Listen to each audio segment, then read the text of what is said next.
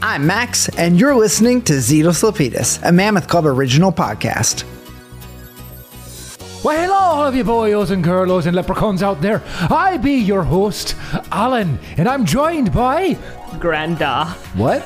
I'm Granda. You're Granda. You're more like a grandma, but I'm not here to sort of yuck any yums on how you identify. No, I'm Bolly, which is not a good Irish name, so I can't do it with an Irish accent. I'm just hoping anybody has understood anything Alan has said. I guess you could be up until this moment. I can't do an Irish accent. Is Molly an Irish name? Molly do be an Irish name. Oh, yeah. Also, this is very much a stereotypical accent that comes from the film itself, not really what it's from. You went Scottish. It's also, it's sort of, now it it's is Scottish. morphing into Scottish. It's become Scottish in this moment. Pull up a chair and get by the fire. Right? Like, it's very much like, welcome to the inn. It's going all over. I like it, though. You know, we'll see where we end up by the end of the film. Who's to say?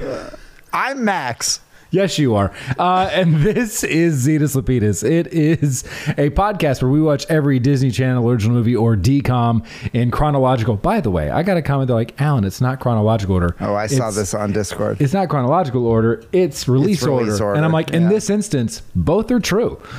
Both are true. But you are also technically correct in chronological and release order, and then spend way too much time analyzing them.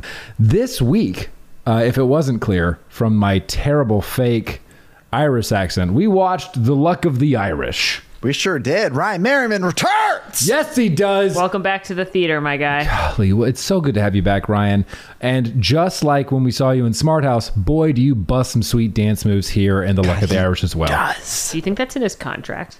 That he must has to bust. God, I hope it is. Yeah, I hope it is. I really do. Wants to bust a move. Bust a move. So the basic show info for this film is as follows. A teenager must battle for a gold charm to keep his family from being controlled by an evil leprechaun. Hold on. Yep. Go on. I'm ready. I'm ready. Let's talk. What? That's the summary. That's true, though. Yeah, I mean, I guess. Does he not battle? I mean, you're not wrong, but like, he is a leprechaun. It's not at all. His family heritage isn't mentioned in that. It is a big theme. You know, it's just he battles against an evil leprechaun that wants to steal his gold. Yeah, you just read that. It's literally, that was both the summary for this movie and the Lucky Charms cereal franchise. Both. I actually have some Lucky Charms related questions later. So, nice. Good. Yeah. I We have can't a wait. lot of Hold questions. your Lucky Charms thoughts. This is very much like human on leprechaun violence when the film is leprechaun on leprechaun violence. So, like, I think we should just establish that right now. Yeah. This film was released on March 9th of the year 2001. Seasonal. Truly seasonal. And I must know, did you both watch this movie as a kid? You know, I thought I did. I had the exact same thoughts.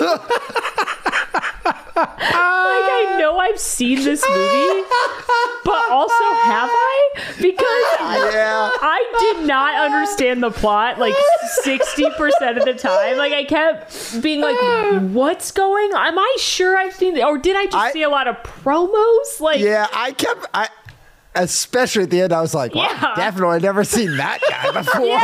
Yes, I think I maybe have seen remember the promos heavily. And I think I remember like being a Ryan Merriman fan, but I don't think I've ever seen this whole movie until just now. I have quite literally the exact same position on this film, which is, I think it was just another case of what was the movie we were talking about this with? Maybe Johnny Tsunami, where it was so heavily promoted. I think that was Miracle on Lane 2 that we Miracle on Lane 2. Yeah. It was so heavily promoted, and it was like every commercial break was a Luck of the Irish promo, and you got like, I knew the entire premise of the movie. Well, yeah. But yeah, I am pretty certain now that I've never watched that. I can say with confidence that I did see this as a kid end to end, which was reinforced by the fact that we got to a scene where like a lot of the plot had yet to have been established, like the nuanced plot points. And Molly looks over at me as I'm cooking in the kitchen and she's like, all right, now wait a minute. Yeah, thank God you were there. Explain to me the plot. My favorite thing you just said was the nuanced plot points. When I think about this movie, when I think about this movie, I do think about nuance. I agree. Max, let me tell you something. The review that I read later, as well as my opinion, is wow, what an incredible piece of work. Truthfully, a beautiful expression of film brought to life in front of our eyes, displaying very, very real interpretations. Yep. Oh, God. Okay, so the top song of the time was Stutter by Joe and Mystical. Is it Joe? It says Joe. It's spelled J-O-E. Yeah, Joe. Joe and Mystical with like Mystikal. The song that is Joe's number one hit was called I Wanna Know, but it's the one that goes, I wanna know what turns you on. Because it's gonna make me stutter. All that and more. It's like a slow R&B song. It sounds like all the other R&B songs of this time. Yeah. Yeah. Yeah, so that is the top song, Stutter by Joe and Mystical. Stutter. The top grossing film was The Mexican, featuring Brad Pitt and Julia Roberts. Right? Yeah. That's a good movie. Yeah. All in all, I think perhaps a better selection for the top X of the time than maybe Stutter. Although, granted, I wasn't necessarily into R&B at the time, so what do I know? Some of the news headlines of the time. This isn't necessarily a news headline, but did you guys know that March 9th is apparently National Get Over It Day? Now, you know what? I've been waiting for it. I've been waiting for a sign. I've been hanging on to some shit, and I'm gonna hold on to it till March 8th. That's right. Yeah, guys, we've got. Let me see. Hold on. I've got about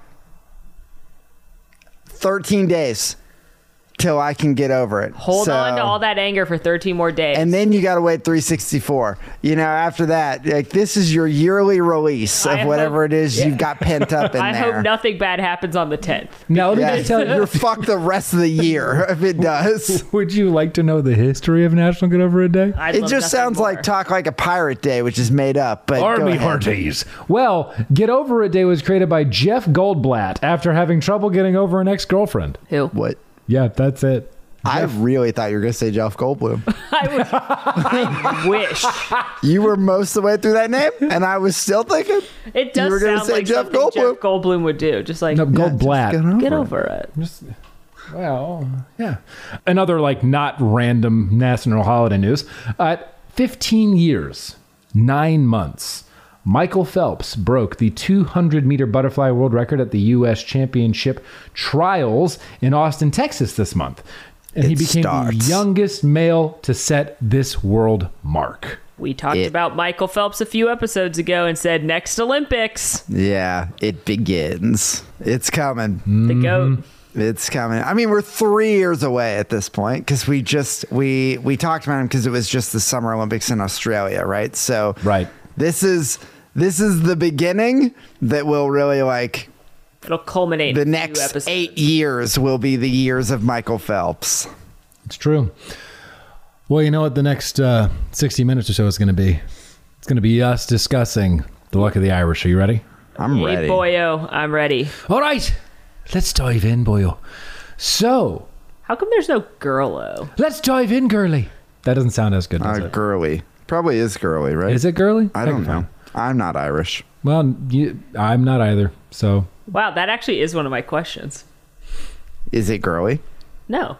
Or if I'm Irish. It was what's your heritage? Because that's like the whole first part of this movie. It was I actually, yeah, okay. I'll wait. I'll wait. We'll wait. We'll hold the excitement. We'll wait. Everybody knows I'm not Irish, but what am I? What other person country are you? Yeah. Who knows? The suspense. Guess now. If you're listening. Everybody guess. Yeah, everybody guess. That's probably not problematic. Everybody just guess what you think. Guess which European country. Let's just go ahead. We're definitely from Europe, so. Let's just knock out a bunch of continents real quick. Oh, Lord. Okay, so the movie begins with an uncomfortably close zoom in on an eye. Guys, I'm just going to say it. And I'm just going to be honest that I took this note multiple times. Okay, go on. This is a horror movie. It's not. It's shot like a horror movie. Up through like him, up through his mom becoming a leprechaun. All of the section where like his parents aren't telling him.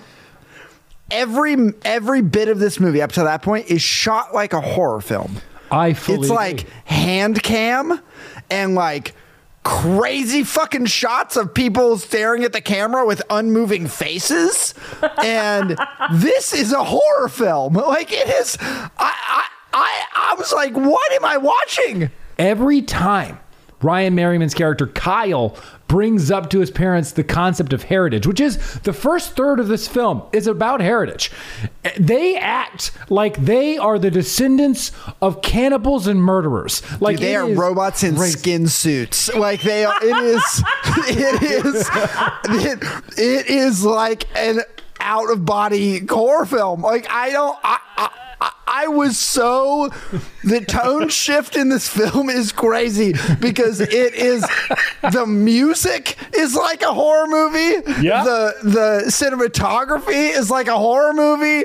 The acting is like I was like, what fucking October ass decom am I watching right now? Because this doesn't feel like an uplifting leprechaun movie.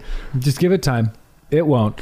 So we start with a close-up of an eyeball, and it zooms into a variety of different faces, showing people of different colors, creeds, sexes, all across the spectrum. And we deadpanning camera. Yeah. No emotion. Just no emotion. All of them without context, dressed for heritage day. You get the context and it's fine.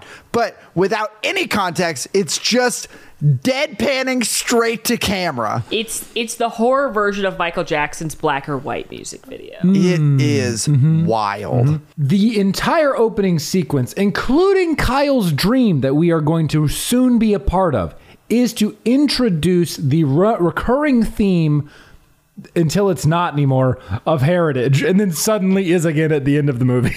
It's like there's 2/3 of the film is about heritage, 1/3 is like, nah, go do sports and Gaelic. So after we have these deadpan stares in the camera, we get Kyle being introduced by a character that has yet to be named, but we know her as Bonnie, who's like, Kyle, and Kyle's itty bitty on the stage, and then he's murdered because Bonnie steps on him. Horror film. I'm telling you. Also, foreshadowing because he's small. Yeah, he's never that. Yeah, he's never that small. He's never that. Somebody small, gets that. Small. But that's true. That's true. Actually, multiple people get that small throughout. Would be better foreshadowing if he did get that small, though. True. I got the feeling that like when Kyle's doing this because he's doing a voiceover, which made my hackles. I knew you'd love it. Yeah, it was so good. Love that. And he's like, everybody comes from somewhere. Guys, I also just need to tell you, I saw Quantumania this weekend, unrelated, but Paul Rudd does voiceover, and I think I am now ruined that anytime I have a movie that like opens with voiceover, I just think of Alan immediately. I'm like, Alan's gonna hate this. Like the moment the movie starts, I was like, oh, Alan. Like, sorry, man. It's just funny. I don't know if you're gonna hate it or not, but I just like Quantumania opens and it's just Paul Rudd being like, my life is weird, and I was like, oh god, like I'm ruined by these decoms, man. I will tell you, this is gonna sort of a side note but somewhat tangentially related. I was talking with some coworkers the other day about just like something random, and I made a decom reference. Not even a decom we liked. Why wouldn't you? And I was like, nobody on the earth is going to know this as deeply as we do. You're like, so when Piper became Nebula in the Xenon, and they're like, who now what? This is like when they recast Nebula from Raven Simone. Totally luminarious. Like, you can say that. Crazy. So again, the point of this is like, people are different, and I don't want to be different. But Kyle immediately sets out to figure out who he is and where he's from, because most of the conversations with his mom and dad are about his heritage. And they react in the weirdest fucking way possible. And they're like, we're Americans, Kyle. Don't ask questions. They are aliens. Kyle, you're an individual, Kyle. Kyle, it's fine. You're from Cleveland, Kyle. It's like when the people glitch in WandaVision. Yo, yeah, it's totally like that. That's a great parallel. It's like when they're like, what do you mean? And they're like, I'm sorry, are you okay? And they're like, I'm fine. Why would you ask that? And it's like, something's fishy here. This is totally normal. This is why can't they just lie? Why can't they just say they're Irish? Or just say they're Irish? Well, I 100% agree with that. Just say you're Irish. You don't why can't mom just say nobody would I'm be Irish? like, oh, we're Irish. I'm probably part leprechaun. Nobody would think that. Nobody would make that leap if you said that you were like from. Where do vampires live? I don't know anything about vampires. Kyle, I got to tell you, you're Irish. Romania, but, okay, so if you said you're Romanian, no one would be like, oh, I'm probably a vampire. I was going to say Transylvania, but if someone told me they were from Transylvania, I would definitely think they're a vampire. Right, but, that's why I said Romania. Yeah. But I don't understand why she can't just say that they're Irish. Like, I 100% agree. But also, Dad's not a leprechaun, so why can't he just say wherever he's from? Yeah, Cleveland. like my family's English. Done. He keeps going, yeah, we're from Cleveland. Yeah. And Ryan Merriman's like, okay, but where before that? And he's like, well, I think my granddad's from Buffalo. And it's like, just say you're fucking Canadian if you have to. Like, who gives a shit? Yeah, exactly. German. Because when I was a kid and it was like, where's our family from? They were like, well, da, da, da, da. And end of conversation.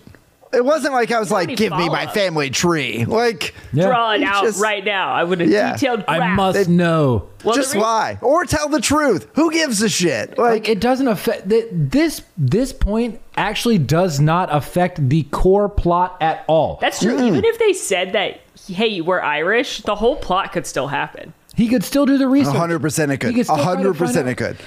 He could do whatever it was, like 23andMe or some shit. Even more so, okay? Because now he goes, oh, I'm Irish. Cool. I'm going to go to this festival and learn more about because I have to do Heritage Day.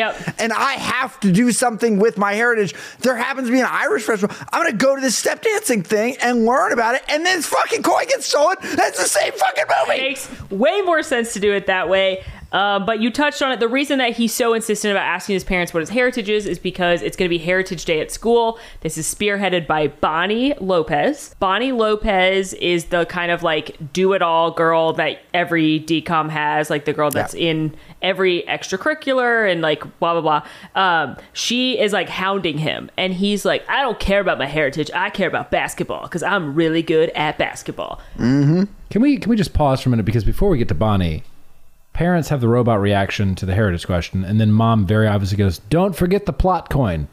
You have to take the plot coin with you to school. Yeah, make sure you wear your good luck coin. Yeah. Right. So and then we get Bonnie. So I don't mean to interrupt you, but that is key to the plot coin is very important. It's very important. It is the plot coin, and we don't learn how weighty the plot coin is until later in this movie. Yeah. But boy, does it have some down. That's pretty heavy. We get a lot of you kind of get for 15 minutes. This goes on of Bonnie annoying Kyle at school, Kyle asking his parents where he's from, getting robot answers, and then that's all intercut with clips of Kyle being the luckiest kid alive, talking to his best friend and they'll be walking down the street and he'll find $10 on the ground, or he makes every shot in basketball that he ever tries, and it's this is the first 15-20 minutes of the movie. It doesn't move the plot forward at all. Nothing happens. We just watch the same scenes over and over again. You're lucky in basketball, you're lucky in your last minute test answers, you're lucky in just finding money on the ground. That is the scenes that you have through school. That's literally all the scenes. You're just a very, very lucky kid. And then you arrive at home where, again, you get mom and dad not answering the heritage question, eating a weird noodle salad. I don't know. That was weird to me. I thought that was such a weird scene. Well, we do get Diet Mom is back. Yeah, Diet Mom culture's back. Oh, that's true. It is kind of that. It's so wild, this intro. You could cut out 30 minutes of this intro, of this fluff, and be just fine. But ultimately, he goes digging to find out answers. He takes the matter into his own hands. Yeah, he does. And he says, I know where my dad's yearbook is. I'm going to go find out if he's actually from Cleveland. And he discovers, this is a like camera, like not, they don't have a steady cam on this shot. It is a shaky cam with like ominous, deep fucking music playing. Shaky cam in hand of him like getting into the desk and discovering the yearbook. And it is a horror movie. Yeah. But so then he gets into the yearbook and he's like, I gotta find my dad, Bob Johnson. And my dad's not even in the yearbook, except I then find out he is in the yearbook, but his name was Bob Smith. The way he's changed his name. The way he acts is he found out his dad's name was Bob Hannibal. Like he acts like it's like just Smith? Another. I mean, it's weird, sure, that your dad has a different name in the yearbook, sure, but the reaction is like, wait a minute, his last name. Hold on, we just went from the most Caucasian name ever to the second most Caucasian name ever. Like you're going from Smith to Johnson. Like it's. And I can't understand why Dad is the one. Oh, they try to find it later. Why would they not just use Mom? Like, Mom said she went to school in these years. Oh, Mom's not in her yearbook. That's crazy. Like, why? Dad has been a normal life. Like, so Max, it's because Mom's immortal. That's why. No, I know, but like, I get it that Mom's immortal. So you're not. There's nothing fishy with that at all, is my point. Right, like, no, I agree. Dad could be in the yearbook with his, like, it doesn't even make sense that he changed his name, except that I know they're trying to, like, stay away from. Blah, blah, blah. Yeah, it's just ridiculous. The, like, chasing the dad line and Dad refusing to tell you his heritage doesn't make any sense at all. No, I agree completely. None of the dad stuff makes any sense to me. It feels like it's a device that's like that they're trying to generate conflict here that isn't needed. And because it's conflict that is resolved almost immediately, literally as soon as, and we're going to get there, but as soon as the conflict is brought to light of like, I don't get along with your mom's father, it's resolved in the next scene. Why? Then what that tells me is it doesn't actually serve the plot. Like you've given yourself an insurance policy you don't need. It's just an overcomplication. I definitely felt that in this movie. It's the classic DCOM. I have 7 themes and I only need 2 of them. Like, and it's just overcomplicated. Mm-hmm. And I wonder in this moment, I hadn't thought this before. I wonder if there is something about writing. This is going to be a crazy thing for me to say out loud to myself because I can't imagine I would advocate for worse writing in a movie. But it's so consistent that I wonder if there is something about writing television or TV movies for a younger audience that is, you just need a bunch of shit going on to like keep different people engaged with stuff, and that you can't. I don't know why I would ever say we should just write worse, but like it's so consistent that there's 7 storylines happening when there should only be like an A plot and a B plot. And I have to wonder if like there's something to that madness of like, we got to get these kids fucking not bored or whatever. I hadn't considered that. I hadn't until this moment. Yeah. Anyway. One thing I hope you've considered though, now is what I'm going to say. What is your heritage? I only know of 3 things that were mentioned to me growing up about my heritage, and they are as follows. One is like parts of my family are from Austria-Hungary. The other parts are Scotch-Irish, and that is actually a thing. That is Scottish individuals who settled in the lowlands of Ireland and then immigrated from there. And I can't say that with the last name McCormack. It's surprising that you're Scottish. True. McCormack, yeah. And then I think those are the 2 dominating things. And then I grew up being told that my family had Native American blood in them at some point. So like, I'm sure that's like, that is so minimal. It's like not even a drop in the bucket. So here we are. Mm-hmm. I am a European mutt. I've got, actually one of my uncles did like a pretty in-depth like chart of at least that side of the family. So I don't know it deeply, but like that, the work has actually been done that like, if I wanted to, I could know where all that goes back. My last name is French, but I am, most of my mom's side is German, but I've got a little bit from all over Europe is my understanding. I also had a grandfather on one side that told me there was a little Native American in us too, which, probably true if you've been around long enough, but not enough to, a drop in the bucket, as they say. Everywhere from Europe is what I've always been told. Like, if there's a European country, you probably got a relative there somewhere. So, my dad, if I'm remembering correctly, said definitely English, maybe German, general country, general European countries. The main one I know is Sweden, and that's on my mom's side, which by looking at me, that's probably not surprising. And I want to say my great-grandparents or my great-great-grandparents are the first generation American. So it's not that far away. And when I was in college, I went to Sweden with my mom and my grandparents, and we met our relatives that still live there. Oh, that's cool. And it was really cool because there was a gentleman, I could not tell you how I'm related to them because who knows? Sure. But he was roughly the same age as my grandfather, and they had never met, but they had such similar mannerisms. Like, I remember just sitting and watching them eat, and just like the way they held their food and the way they just held themselves and spoke. I was like, this is crazy because these people have never met. They've lived in opposite sides of the world for their whole lives, and yet you can definitely tell that they have something in common. So yeah, that's crazy. Cool. Yeah. That's cool. Do you have? I'm going to have a follow-up conversation or a follow-up question rather. In talking to family or in doing this study or whatever, have you had anyone like famous or interesting that you've been told I am directly tied to? No.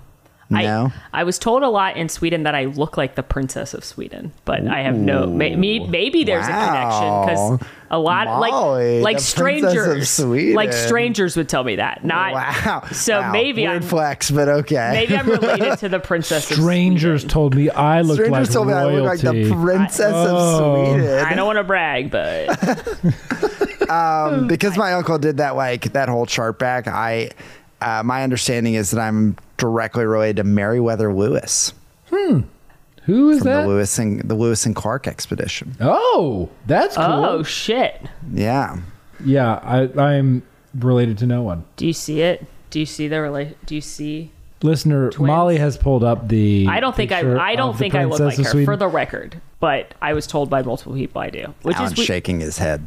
I don't think. I just said I don't think it's true. I'm agreeing with you. I'm not trying to say. I'm not shaking to be like, I'm not trying to say gross. we could do. Can you believe the audacity of this girl saying that? Molly saying that I am the physical embodiment of the princess of Sweden. Of the princess. Not that she's not already the physical embodiment, but I'm a second physical embodiment. I wish that was true, and then I wish we had run into each other, and then we could have done a switcheroo. Yeah, like a prince in the pauper yeah, kind exactly. of situation. She's like, I want to slum it like a tourist, and I'm like, yeah. great, I want to wear that freaking crown. Or you find out you're twins separated at birth, and you find this out by playing poker against one another at a camp, and then it turns out we both like Oreos and peanut butter. Yeah. And then you go in the Queen Mary, and you try to get your family to reconnect. And then maybe I'll have a third person in the family that looks exactly like us, and she will try and ruin all of it. Or am I getting too niche with the Netflix Princess Switch films starring Vanessa Hudgens? Because by the time they get to the second or the third one of those, there's three of them. Well, I mean, after you've done the one thing, you can't really well, you got to add something new, I think it's called the Princess Switch or something. It's ridiculous. It's great if anyone would like to. It's great. Just like all these DCOMs, it's great. No, I think it's better than a DCOM, but I'm pretty sure I think it's the third one that they're like, we can't keep doing this, so we need Vanessa Hudgens to play 3 characters instead of just 2.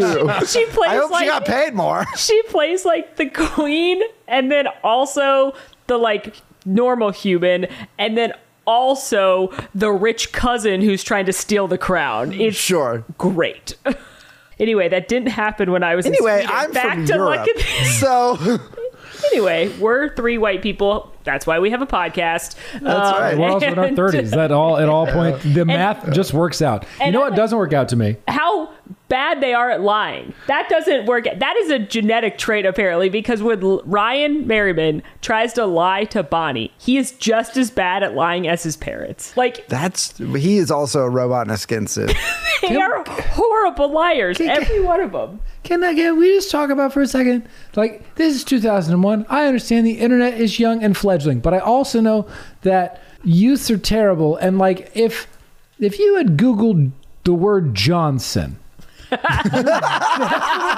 you're definitely getting an image of a penis. Like, that is the internet's not that young. I'll tell you that. True. He's in school and he's like, Johnson. There were people out here catfishing pedophiles on AIM in 2001. So, it's happening. Everything I learned from the Pamela Anderson documentary says that the internet was alive and well by 2001. True. As were penises on the internet. Mm-hmm. So, I mean, like, I don't know why he's looking up Johnson's while he's at school. Well, it's maybe blocked. Oh, yeah. Well, safe search. Yeah. That's true. So we have all of this. Can I say this before we continue? Just throwing it back. Not someone that I'm related to, but in computer class one year we had to do a project on a celebrity that shared our birthday. And I wanted to do Tyra Banks because... And you couldn't get it because of Safe Search? No, because Safe Search kept blocking all the pictures. So then I did Marissa Tomei, but I wanted to do Tyra Banks. That's funny. Yeah. Well, I mean, came back around. Aunt May, here we are. I just looked up birthdays that I share with, and there's nobody cool. It's fine. I think Andy Samberg and you share a birthday, so put some respect on Jake Peralta's name. Also a rapper by the name of G-Dragon. Oh, hell yeah. Let's go, G-Dragon. So... I've got Barry Manilow. Oh, Copacabana. That is... Kendrick Lamar. That's probably the best one. Kendrick Lamar is probably Newt Gingrich. Alan, right? Yeah. Edward Norton also has your birthday. And Robert Redford. Alan's like, nobody cool shares a birthday with me. Yeah. Christian Slater, Alan. Yeah. So what I'm saying is my birthday's better than yours. No, you're not wrong. Yeah. Although Kendrick Lamar is a good. I'll take Kendrick. If you're picking the dodgeball teams, I think Kendrick is a good person to have on the team. So, birthday dodgeball, everybody. Who's on your birthday dodgeball team? So, all of this is to sort of outline the through line of heritage and where you're from. Hey. Jeff Bridges also has my birthday and Jay-Z, so I'm coming back in the dodgeball game. That's pretty good. That's pretty good.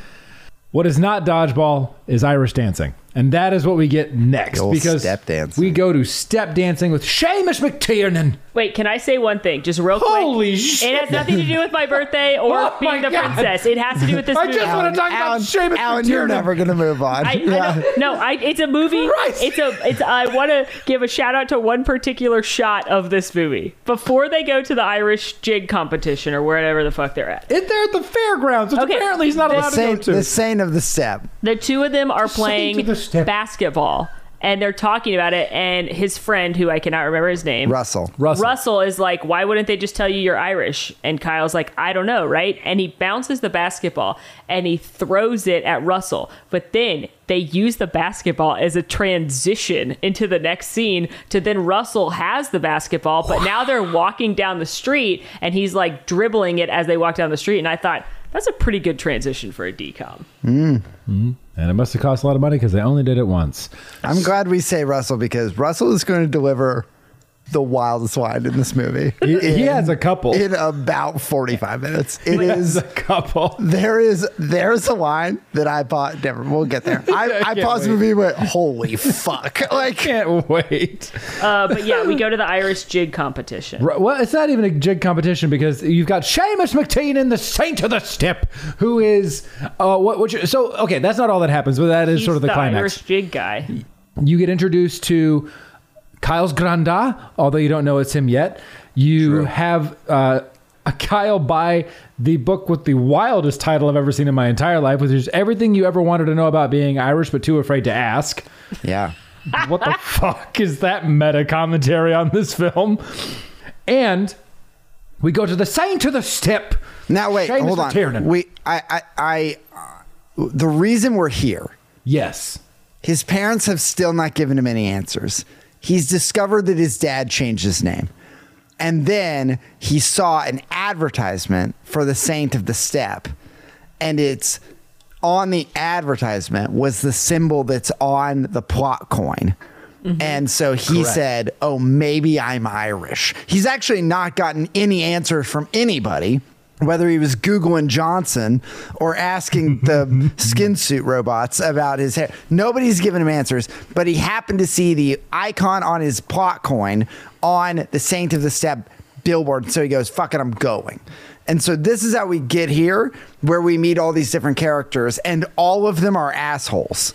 Yes, all of them. The entrance guy dressed as a leprechaun that just says, top of the morning, is making kids literally cry. And run away. And then Granda stabs his toe with his cane. And the entire purpose of that conversation is like, if you don't make your own shoes, you're an asshole and worth nothing. He says, like, you should make them, they're soft like something and tough as a landlord. Landlord's heart. Yep. Oh. Yeah, but the point of him talking about shoes is because there's a snake in his shoe. Yeah, there is. There's a snake on the sole of my boot. There's a snake on my boot. There's a snake. I can't do it. Did you guys notice that when we get to that Seamus, means something? The snake. It will something. later. That's true. They show it to you straight to camera. There is a snake on his shoe. There is a snake on his boot. Did you notice that the actor who plays Seamus McTeenan, and I can't remember his name, but he's also in Psych and he's in Gallivant. He's certainly not the same actor who is actually the Saint of the Step, because they never have a shot of his whole body dancing with his face in frame. It's either from the waist downs with the legs, with the feet flying, or looking away from camera dancing. Yeah, some creative use of the. He is angles. Michael Flatley, Lord of the Dance, but I have to say, I think Irish jigging is so cool. I agree. I think it is so incredible the way, as Chandler Bing would say, their legs flail about as if independent from their bodies. Like, it is so impressive to me. They do Irish jig dancing at Raglan Road at Disney Springs. I love watching it at Raglan. It's very good. cool. And every time I watch it, I'm just like, damn, you guys are talented. The crux of the scene is that Kyle ends up leaving after seeing a bunch of fake gold coins that look a lot like his, but his is real gold and a family heirloom and da-da-da-da-da-da. You exit and wake up the next day, and just we had... Sorry, I'm so sorry, Alan. No worries. Is the implication of the step... Because I interpreted this as yes, but is the implication of the step dancing, he meets Granda, and then he goes to watch the Saint of the Step. Seamus McTeenan. Just giving you opportunities to shout in an accent. Thank you. Every person that Seamus touches begins dancing. Is the implication that those people all were just there for the step dancing, or that by touching them he is like magically compelling them? Because he will go on to touch Ryan Merriman, but not his friend. And then when the dancing starts, Ryan Merriman's going to start dancing. Now, is that because he's a leprechaun? Or is that because Seamus touched him and didn't touch his friend? And so every person that he touches, or he walks through the crowd, he touches people on the shoulder, and they immediately start step dancing. Every one of them. And so is he charming people like an evil leprechaun to dance for all of eternity until he stops dancing? Or is it that he is a leprechaun and therefore he dances? I have some follow-ups about leprechauns, because just like vampires, I don't know shit about leprechauns. I don't know much about leprechauns. I'm no expert. Leprechauns do? They make you dance for eternity? I don't know. I'm asking. Are we Googling leprechaun powers? Leprechaun powers. They make in men's shoes. Okay, so Google has told me when I Google leprechaun powers, Google says makes and men's shoes. Mm-hmm. Doesn't really feel like a power. It feels like you're a cobbler, but... The leprechaun in Irish folklore. Is Rumpelstiltskin a leprechaun? Oh, God. Do you guys remember that story? Yeah, of course. Their powers grant them the ability of fast healing from wounds, missing limbs, organs, and can even regenerate from being blown apart. Wait, what is this from? Oh, this is... I thought all of the leprechaun lore had to do with the gold. Leprechauns are immensely strong to overpower humans with ease and can lift anything heavy for their species. I don't know if I trust this source. Let's see. Teleportation. Immortal soul reading. Soul reading. They can tell if a person has a soul or not. That's crazy. They can move objects with their mind, invisibility, teleportation, have you superhuman speed, durability. Section yet? Grained substances. If a grained substance is poured in front of them, they're forced to count each individual grain. Oh, you know what? I've heard that before. That's not new to me. I've heard that before. Like if you poured rice in front of, if you in front of them, they'd be forced to count. I've seen that before. That I don't remember what that was in, but I remember stories of having to trick a leprechaun and them having to count something over and over and over again. They hate cream. This is kind of related. There's a belief that if you catch the leprechaun, you get 3 wishes. But you better be careful about the way you word it because they'll find a loophole. It's kind of the monkey paw thing. Yeah. Which we do get into. Yeah. Through a gambling reference. Yeah, it is unclear if he is charming. I believe, however, that in the case of Kyle Johnson, or O'Reilly, as his family name on his mother's side is, that we'll soon come to find out, since he has leprechaun blood and heritage, he will go on to dance. Yeah, because later when Granda plays music, Kyle is again compelled to dance. Do you think the touching is kind of like when you go? How do I say this appropriately on a podcast that doesn't offend? Well, you led with. Will you think the touching? So let's see where we go from here. Do you think it's kind of like when you go to certain churches and the head of the church will come and touch people and then they'll say that they're feel the spirit? Do you think it's something like that where he's just in the crowd and he's just giving people the gift of the dance? Yeah, it might be. It was just interesting because I think my takeaway from this scene was you're introducing what Kyle believes is his heritage, and every character that sort of represents that heritage is an asshole. Yep. And I was like, oh, is he going to hate leprechauns? Because I know where it's going. So he sees the guy that is the costumed caricature of a leprechaun, makes kids cry. Sees Granda, who clearly shows some kind of magical ability, stacks the quarters, whatever, who slams his cane into his toe and is an asshole. And then we meet the guy who is maybe charming people to dance and kind of controlling their bodies. And that's not a good trait either, right? And so my takeaway from this scene ultimately was man, is everybody a dick? Now, we will go on to find out that yes, kind of. All of these people are assholes, right? Is everybody a Johnson? Who's to say? But it is. I was just wondering your all's take on that scene because I couldn't really interpret it myself. If is he being compelled, a la Mom's Got a Date with Vampire, or was it just I am a leprechaun, so I must dance? And all these people just happen to also be dancers because this is a step dancing thing. Huh. I think it might a little bit of column A, a little bit of column B. Honestly, I think it could probably. Go either way. Yeah, probably. We have all of these events occur. Kyle goes home, and then much like we had earlier, the scene of Kyle being lucky in the luck montage, we have the unlucky montage. However, this time it is coupled with the mother being very forthcoming with her heritage. As Kyle wakes up the following morning, he is running late.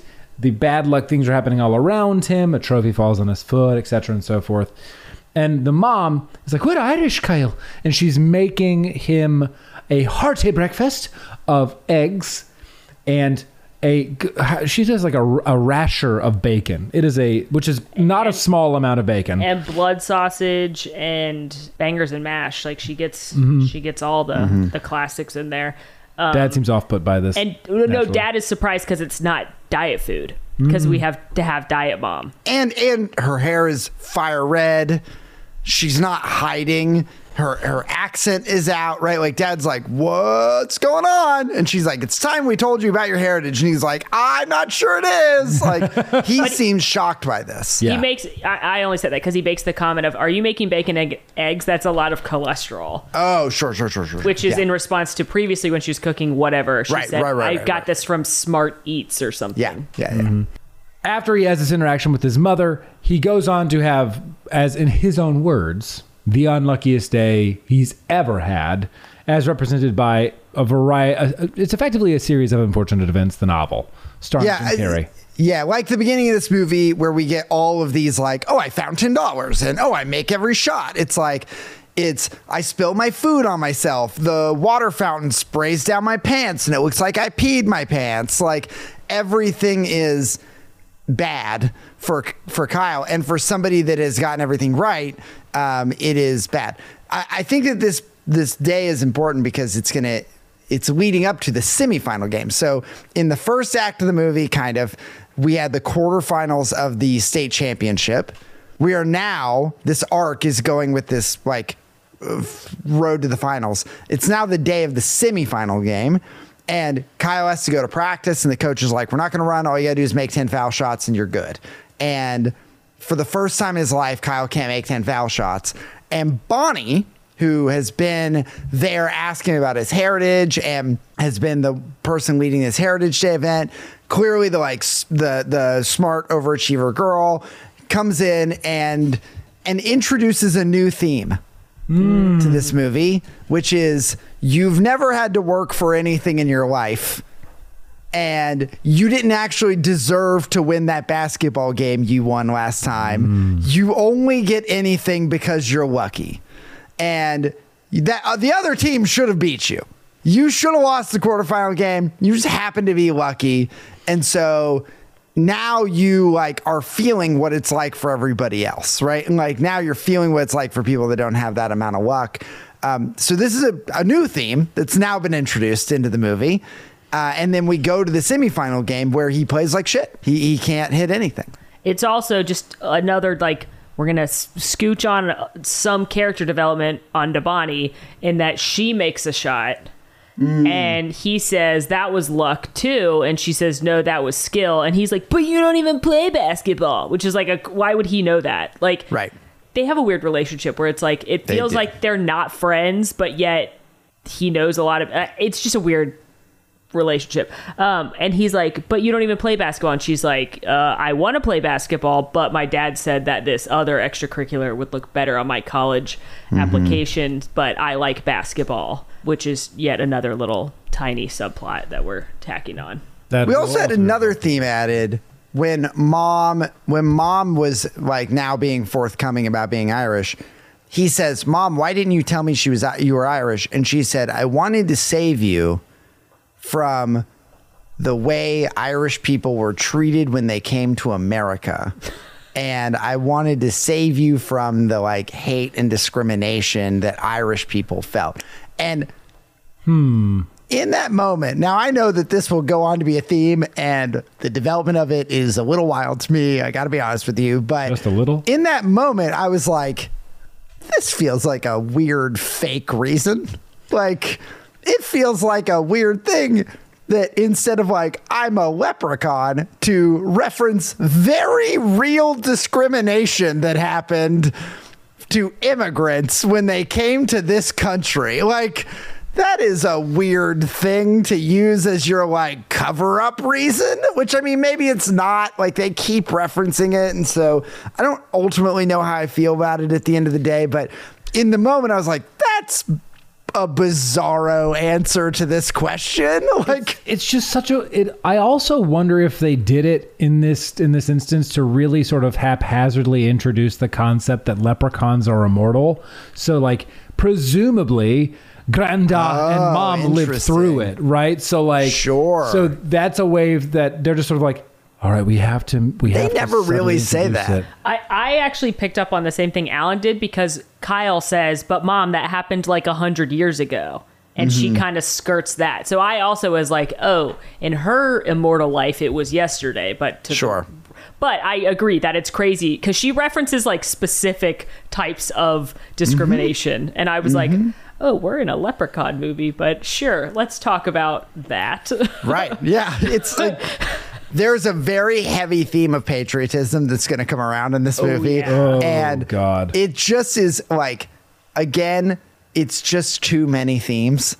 And this one is like, we're going to acknowledge that America has not always been great to Irish people, but then we're going to love America at the end of this movie. And I gotta say, watching this with 2023 eyes feels A little weird. I have weird. feelings.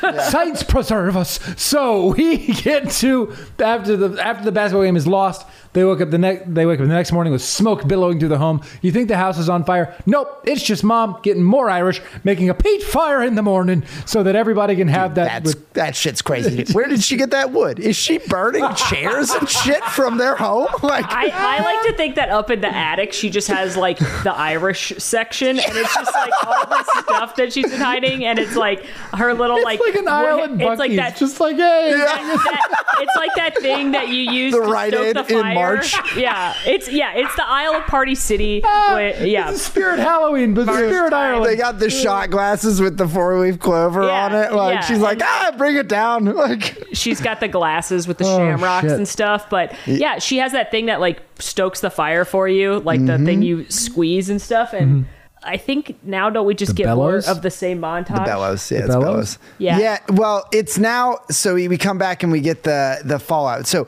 Kyle plays like shit at the basketball game. Everyone's booing him, and we get the mirror of the first game where his luck made him make the game-winning shot, and now he was popular, and he was like dancing with everybody, and all the girls loved him. And now he comes in and everybody hates him. My favorite of which, we don't have to go through the whole thing, but my favorite of which was when he shouts to the girls and they're not interested. They go find the other guy, and he like watches them walk away, and then out of the left side of the frame comes a man dressed like an eagle who is the mascot. He's the mascot. He walks, but he's like a mascot that you can see his face, but he is dressed like an eagle. And he walks into frame and just deadpans the camera, just shakes his head slowly at Kyle and keeps walking. And I was like, I love that guy. Like, that's my favorite guy. That's my favorite. He did high five that guy during the good version of that month. Yeah. He did like a bring it in with the eagle. Yeah. And how perfect for our patriotism theme that it's an eagle that is disapproving God. America doesn't like you if you're not lucky, right? Like, also, or good at basketball. Also, we're now what, 30 minutes into this movie, and it's been the same thing twice. It's just like we're just doing the same thing again, where we have now. I think we're more than 30 minutes into this movie. I think we're halfway into this movie and nothing has happened really. And like the way we had to have the same establishing shots over and over again at the beginning, now we have to have back and forth scenes of bad day at school, mom's being real Irish, bad day at school, mom's being real Irish, and I'm like, we got it, let's move it along. The tipping point of the plot comes when Kyle goes to science class and they're learning about magnets for plot reasons. You know, when you're 13, learning about magnets. Yep. You know, when you're in 8th grade, learning how magnets work. Yep, that's when I learned it for sure. And they learn that gold isn't magnetic. And as Kyle passes a magnet in front of his pendant, that son of a gun sticks to the magnet. Sure does. Which reminds him that, hey there, boyo. That's not real gold. So he's now, there have to be Lucky Charms. Yeah, I did learn that leprechauns like gold. So wow, yeah, big learnings. Huge learning there. That's what I found in my Googling. So thank God they had a rainbow in this movie. Let me just say that. I'm so happy. Thank God there's a rainbow somewhere in this film. If I was 200 years younger, I could have made it there sooner. So Kyle runs home, and as he's running home, you see a couple of things begin to sort of like. You start to notice some changes in Kyle that pay off in more obvious ways later. But when he arrives home, he's like, Ma! Sorry, it just makes me laugh so hard. He runs inside the house and he's like, Ma, duh, my coin's not the same. And I'm a wee bit smaller. They have a dad standing there at the kitchen counter and the mom on the counter, and they're both just robot and flesh suits staring at the camera, and dad's like, we got something to tell you, Kyle. Well, because mom's 8 inches tall now. Yeah, mom is now legitimately handheld. Like, and I also gotta say, everything I just Googled said leprechauns were like 3 feet tall. So why is she 10 inches tall? Inexplicable for effect. But can I just talk about my favorite line that Kyle ever delivers, because it's delivered so wildly, is when he's having all of these, like, he's having his come apart and he goes, "Science preserve us," and he just like throws his head back. He never delivers it again in the entirety of the film, but I just want that I want that audio as a ringtone. So we have this scene play out where Kyle meets his mom as a leprechaun. They go over once more. They kind of re-explain the fact that it's not just that we're Irish, it's that you have leprechaun blood in you. It's that you're a leprechaun. Mm-hmm. And I had this thought. I was like, if mom is this small, then how did they fuck and make Kyle? But do you think that when the mom and the dad met, she said, "Do you have a little leprechaun in you?" And he said no, and she said, "Do you want some?" Oh God. That wasn't where I was going. I was sitting here thinking about. She liked that joke. She really did. It doesn't even work female to male. Yeah. Well, that's not true. Well, you're right. Especially I was not thinking out of the box there. I was sitting here thinking about how I could make a joke about probably hand jobs and size differences.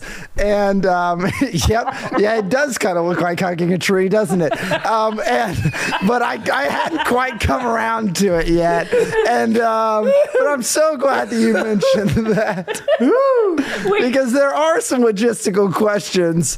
Did they meet when she was that small? She was carrying the coin still at that point. It really brings a new meaning to I don't think. Oh my God! I don't think we can put that in, but it really is what it is. You know, people do say size matters, and I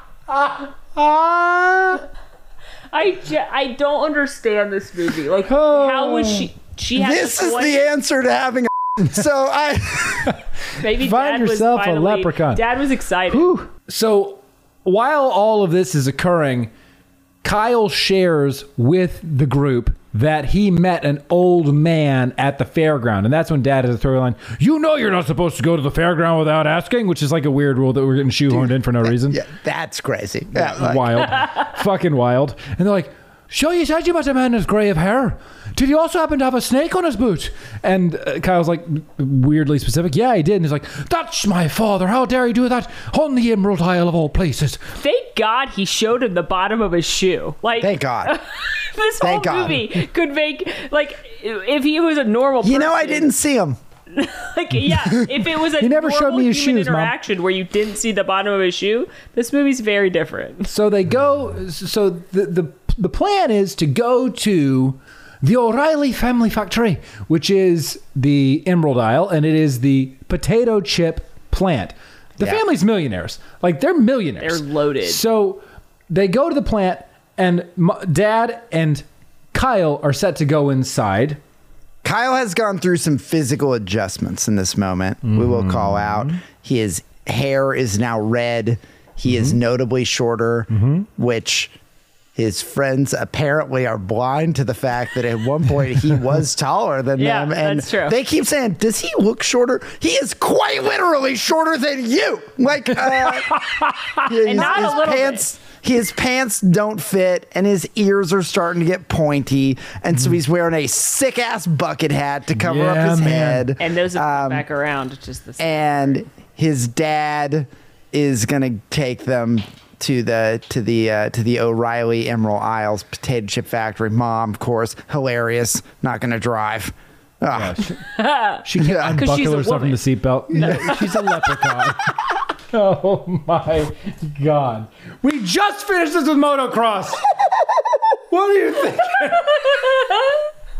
Well done. Thank you. God. I'm the only one that can make that joke. Well done. And we discover that the reason why we don't have a relationship with Granda is that he's a racist. Leprechauns don't believe in mixed marriages. Enter theme number 8. Dude. Dude, this is more speciesism, I guess. Well, I mean, I don't know. It's like, I don't know, but like, it has some parallels. And again, there's going to be a line in just a minute that is going to be crazy. That like I'm a little like, boy, they blew past that. There's just some like, I don't know what they're trying to get at here. It feels like there are parallels that they're not saying, but they're wanting to. I don't know. I did think, Russell? Are we talking about interracial marriage becoming legal right now? Like I was like, yeah, is this it's prejudice? Through through the lens of a leprechaun? Yeah, rather than just having like it, I think what I was feeling was like, man, we are a long way from color of friendship in this moment. Ooh, right? yes. Where like there was a movie that was very forthcoming about what it was and talked openly about racial issues, and now we're playing with not the same but like similar kind of vibes, but we're doing it through the lens of a fantasy creature and leprechauns. And I was like, boy, it doesn't hit as good, let me tell you. Like, and it almost feels disrespectful.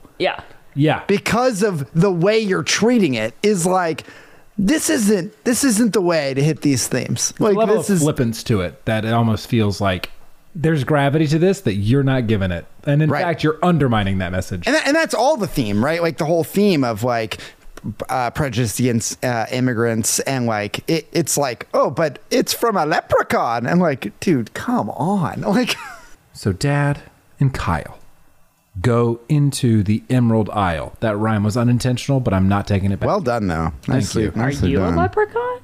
Yeah, you might be. Oh, don't you want to know? Is rhyming a leprechaun trait? I don't Feels know. like it. Add to the wiki. The Lucky Charms leprechaun rhymes, so I thought maybe it was a common thing. They head inside the Emerald Isle and are quickly kicked out because they recognize good old Dad as being public enemy number one for the prejudiced father, the granda figure. Kyle, undeterred, joins the trip of future leaders, of which Bonnie is a part, and sneaks into the Emerald Isle chip factory, which results in Bonnie joining Kyle on a chase scene throughout the potato chip factory, where they end up in a batch of sliced potatoes going to be bagged to be fried. And the grandfather catches Kyle in the bag of sliced raw potatoes and is like, I don't think you want to fry that one, boys. That's my grandson. And then helps Kyle out and then dumps the batch, and Bonnie falls out and would break her legs. Yeah. Mm-hmm. That's I have true. I have an important question right here. I assume when you go on a tour of the Emerald Isle chip factory that it ends with some chips. Because I've been to the Ben & Jerry's factory and it ended with some ice cream. Sure. If you were on the Emerald Isle potato chip tour, what flavor of chip would you just be hoping to get at the end as your free chip snack? So really the question you're asking is, what's our preference of potato chip? Yeah, it is. Yeah. Yeah. But you can't say like Doritos because Sure, it's a potato. more generic. We're looking at like Lay's flavors. Is what I'm like a hearing. sour cream and onion, a barbecue, etc. Yeah, I'm a barbecue guy. I will say, like, I love a barb. If I were just going to go pick up a bag of potato chips, I'd probably look at the, whether I might try different, like a spicy barb or like a honey barb or whatever. But I'd be down for a barb. My top two chip flavors are tied. Now they must be kettle cooked. I agree. I love a kettle cooked for the extra crunch. But it's either salt and vinegar or cheddar and sour cream. Those are my go-to. I like all the above. I like a jalapeno, but that feels a little too unusual. So I think I'd go with a sour cream and onion. I enjoy a good classic sour cream and onion. Sure. Classics. They don't get to eat chips though. No. They have a exposition-filled scene between Granda and Kyle, where Kyle begins to explain about the loss of the coin, and Kyle learns that the coin is not just his luck, but the luck of the entire O'Reilly clan, which is why they're having the problems that they're having today. It's why Mom is a leprechaun. It's why he's about to grow a bitchin' beard. And I mean, it's just bananas. And then they realize that, oh, you lost it to the Seamus McTiernan, who, after having this sort of like the conversation of like, he's always looking out for the luck, and they're going to go after Seamus. If this coin, quite literally, means destruction for this entire family. Well, yeah. Do you think it's a good idea to just give it to a teenage boy without giving him any context? That's the important thing. They do say, like, because he asks, like, why did I have it? And Granda says something like, "What? It has to be held by the youngest member of the clan," or something. Like, there's some made up plot reason that the youngest person in the family has to have it. But I agree, it would have been more responsible to say, hi, this is sort of massively impactful if anything were to happen to it. And so you should, be very protective of this item and not lose it. Because to be honest with you, the idea that a 13-year-old kid has had this necklace his whole life and never lost it is the most unbelievable part of this movie. And there are leprechauns in this film. That's what I'm saying. It's like, at least to a Gandalf seemed like, keep it secret, keep it safe. Yeah. And like, just have the Gandalf to Frodo moment. Like, impress upon the subject the gravity of the thing you carry. I wish Gandalf was in this movie. It'd be much more interesting. I agree. Imagine if Gandalf was the Grandad. I freaking wish. By Gandalf, you mean Sir Ian McKellen? Well, yeah, okay. Sir Ian McKellen was a great. Better. I was thinking specifically if you just like shave the beard. If it was of the Gandalf just character, Gandalf, yeah, it was just Gandalf. The guy that runs the potato chip factory is just Gandalf, the gray or white. The Wizard of Potatoes. He's just in there like, I got bored. You shall not fry.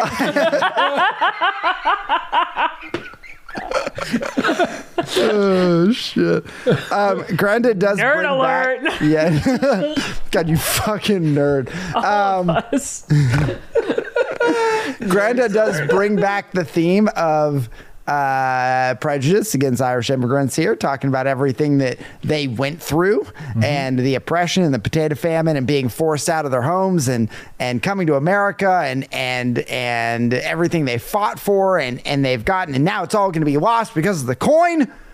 And then we get, I think, the most clever piece of dialogue in this movie, where they run outside and Kyle says, I found him. I found it. He's coming. And his dad goes, oh, really? And his Granda says, no, O'Reilly. And I went, that's okay. All right. That's the best part of this movie is the fact that the grandfather's name is Riley O'Reilly. Yeah, it sure is. He goes, yeah, because Dad goes, oh, really? And he goes, no, O'Reilly. Riley O'Reilly. The name's Bond, James Bond. I'm Weasley, Ron Weasley. Riley O'Reilly. Is James Bond British? Yeah. He works for MI6, British intelligence. I think we might be onto something here. What? Tell me more. I'm confused. You just quoted two other characters from Great Britain that all say their name the same way as Granda. And I don't know what part of Ireland he's from, but Northern Ireland is part of Great Britain. So do you think that in Great Britain, you're supposed to say your last name, then your whole name? Or your first name, then your whole name? But he says is O'Reilly. Riley O'Reilly. Yeah, like Bond, James Bond. Oh, yeah, you're right. Yeah. And Ron does it wrong because he's stupid. You know, I do think that we should make a sweeping statement right now that all British people. I'm just saying. We got 3 examples. We do. You know, you're not. And that speaks for the entirety of the populace. No, I'm just asking if that's a thing. Although I don't think that he's from. My gut is that he is not from Northern Ireland. My gut is that he is from. He's the island of. So they have to go look for it, and what they do is like, it's with Seamus. It was Seamus McTiernan. So they go out on a chase, and there's a little bit of bungling around the dad and Granda having their relationship patched. I don't think I understand something in this movie. Yeah, ask away. Just one thing, or? I'm here for both of you. What do you need? I don't think I understand what the coin does. It has all of the luck. of the O'Reilly and clan. it's luck that makes the mom a normal-sized human. There's a lot of powers. It has two functions for sure, and maybe more. One is it holds all of the luck of the O'Reillys. Right. Yep. And so if this one item is ever lost, every O'Reilly's life plunges into the depths of hell. Number also two. known as being a 10-inch leprechaun. Yeah. Number two is that if the coin is in the possession of the O'Reillys, they are able to pass as humans. Okay. I don't know. Now, there might be more to it. There might be more to it, but that is too it's just a plot device that I don't know. And it's bad because Seamus McTiernan has it, and they need to go. And what I mean by pass as humans, I mean pass as robots in skin suits, because they don't really feel human. They mostly feel like robot people. Here's another question, and maybe the movie wouldn't have been as interesting, but couldn't they have just done this movie with just the luck portion of that? Like, couldn't they have just done... You gotta make them 10 inches tall. Special effects. Why? Show off the budget. I'm just saying... This is the B team. They get budget too. I'm just saying the plot is There is a better. CGI moment at the end of this film that is fucking insane. I can't wait to get there. But no, seriously, if you cut out the masquerading as humans part, you can have the same plot that their luck is gone. But you can't have 10 people. It's just like you could have cut out all of Heritage Day, right? Like we agree that all of Heritage Day could go away, and I could know I'm Irish. I'm understanding, right? That you could cut the weird 10-inch leprechaun beard part. Yeah, sure, of course. And then it's just our luck has run out, which I agree totally would plunge the entire family into despair, because if they are all like Kyle, who doesn't understand math and just guesses on his math test and gets them all right, you could assume that every single person in the O'Reilly clan has no idea what they're doing. So Correct. That would mean they don't know how to drive a car, because they just luckily get to where they're going every day. They don't know how to run the business. They just luckily make potato chips successfully. And if their lucky coin is gone, now some of them are dying because they don't know how to like eat food or walk across the street, and it just luckily they get to where they're going. Luck dictates their eating habits? I think luck is that they don't choke on their food every day. Or maybe somebody's allergic to strawberries, but never knew. It's not that they're not lucky. It's that they're unlucky. Yeah. Now somebody's going to get... I agree. Somebody's dead. We just made this movie so much better. It's actually a horror movie now. Yeah. It was a horror movie to start, Alan. Like somebody's walking across the street and getting clipped by a beamer now. Like this movie is getting much more interesting. We got a Final Destination level movie, but it's only about one family, right? Yeah. Imagine the coin gets wrong, and now death is chasing you, and you're always trying to outrun your family's curse. This is the new movie. And you got a potato chip factory, which is ripe for disaster. Oh, you can get carved into potato chips. You could get fried. You could get sliced. You could get jalapeno seasoning in your eye. So many bad things could happen. Oh, yeah. Now, I like that we go from fried to sliced to jalapeno seasoning in your eye. Which of those would be the worst? That's the same. all equal severity. Yeah. What we get is, and to be fair, if they're unlucky, then this entire next sequence of events should have resulted. They should have gotten in naming. a car crash. Obviously, yeah, they should all be dead. We have Dad and Granda resolve their relationship, kind of. Dad can't start the car. They take Granda's car, which is a convertible, and then they chase down Seamus McTiernan in his RV thing, and he uses a pseudo oil slick as he pours the corned beef and cabbage out the window. Now, if they are as unlucky as we say they are, if Seamus McTiernan is pouring the cabbage and corned beef out of a pot onto the road, acting as an oil slick, then that family dies. Yes. It's a car crash. I agree with you. The movie stops. Full stop there. Better movie. Disney went hard into real life topics like discrimination, but not hard enough into how unlucky this family should be. They were not brave enough to murder the whole family to make the plot. They weren't brave enough to kill a side character, and they should have been. Okay. Do you think a character will ever die in a decom? We've had off-screen death. We've had pre-movie death, right? Yeah, pre-movie parent death. We've had parents. But I'm saying, dead. Are we ever going to have like a character in a movie die? Yeah. I don't know. We're going to find out. Mm-hmm.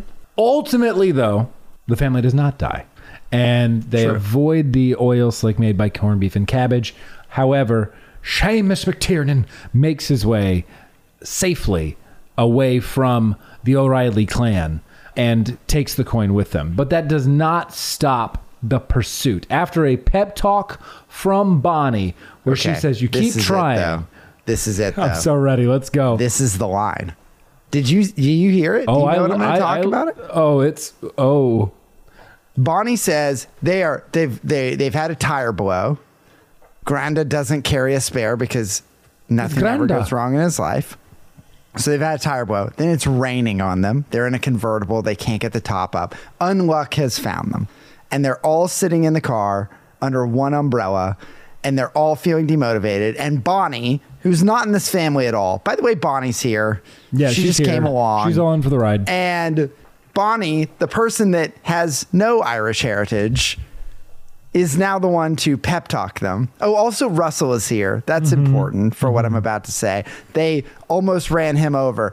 And so he jumped in the car as well on the way to chase the Saint of the Step. Might I say, he accepts the fact that his best friend's mom is 10 inches tall very quickly. Yeah, immediately. Yeah. Wait a minute. Where does he sit on the Gilbert scale? He's the Gilbert. I did write that down. If he, I feel like Russell is... I feel like better. Better than Gilbert. I think he's better than Gilbert. Better than Gilbert. Because, goes along with your shenanigans, immediately jumps in. Yep. Yeah. Good at basketball. That's a helpful skill. Helps resolve the whole plot. Yes. Exactly. Without him, the plot does not get resolved, much like the other Gilberts. However, he does not have to crash through a cement wall in a hearse. Yeah. He's definitely the Gilbert. Yeah, he's the Gilbert. He's a good one. Set the scene.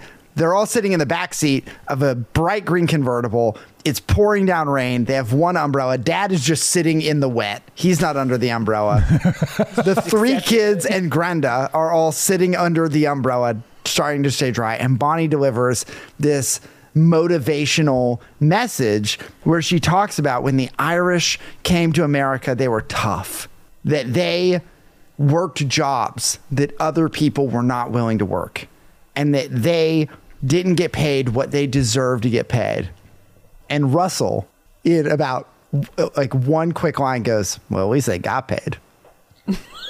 Oh my God. I don't think we've said this, and so I just need, for context, you need to know that Russell is a black kid. Yeah. And in this moment delivers the line, "Well, at least they got paid."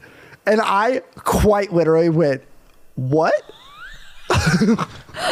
Holy shit. I mean, he's not wrong. I paused the film, backed it up, and ran it again because I was like, what a crazy fucking line to write. I mean, yeah, you're right, Russell. I agree, but what a fucking crazy thing to put in this movie. Oh my God.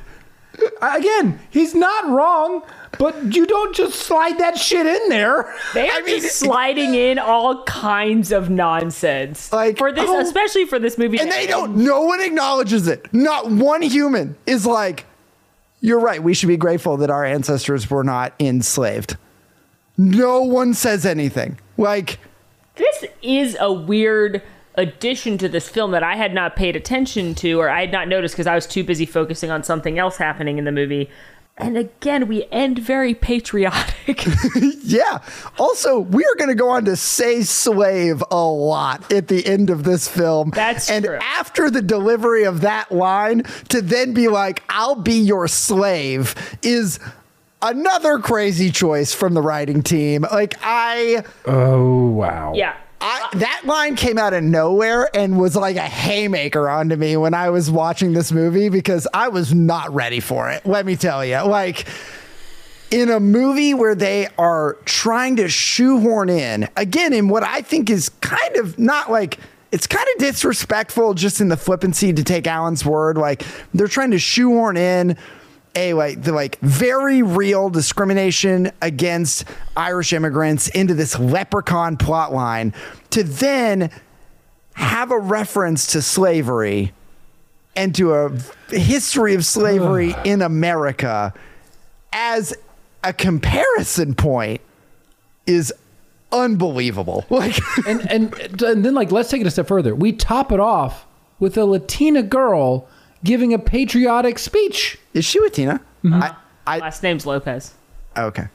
Yeah. So like, it is such a weird, very ham-handed way of approaching this, and it's unwieldy and it feels unwieldy. Especially because we've also peppered in the weird, almost interracial marriage comments, but they weren't. Yeah. But they, like, we've peppered in this unfair discrimination against different leprechauns? Groups.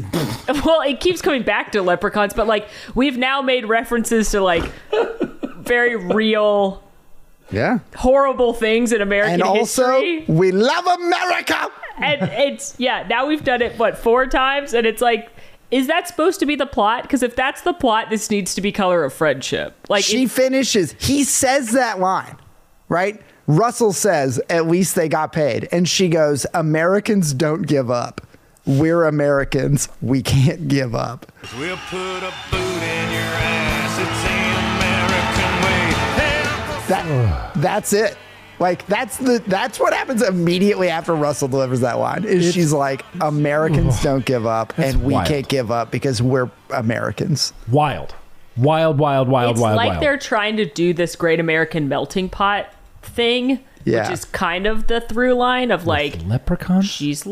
Her last name's Lopez. She's Latina, and then like they're Irish, and then you've got Russell.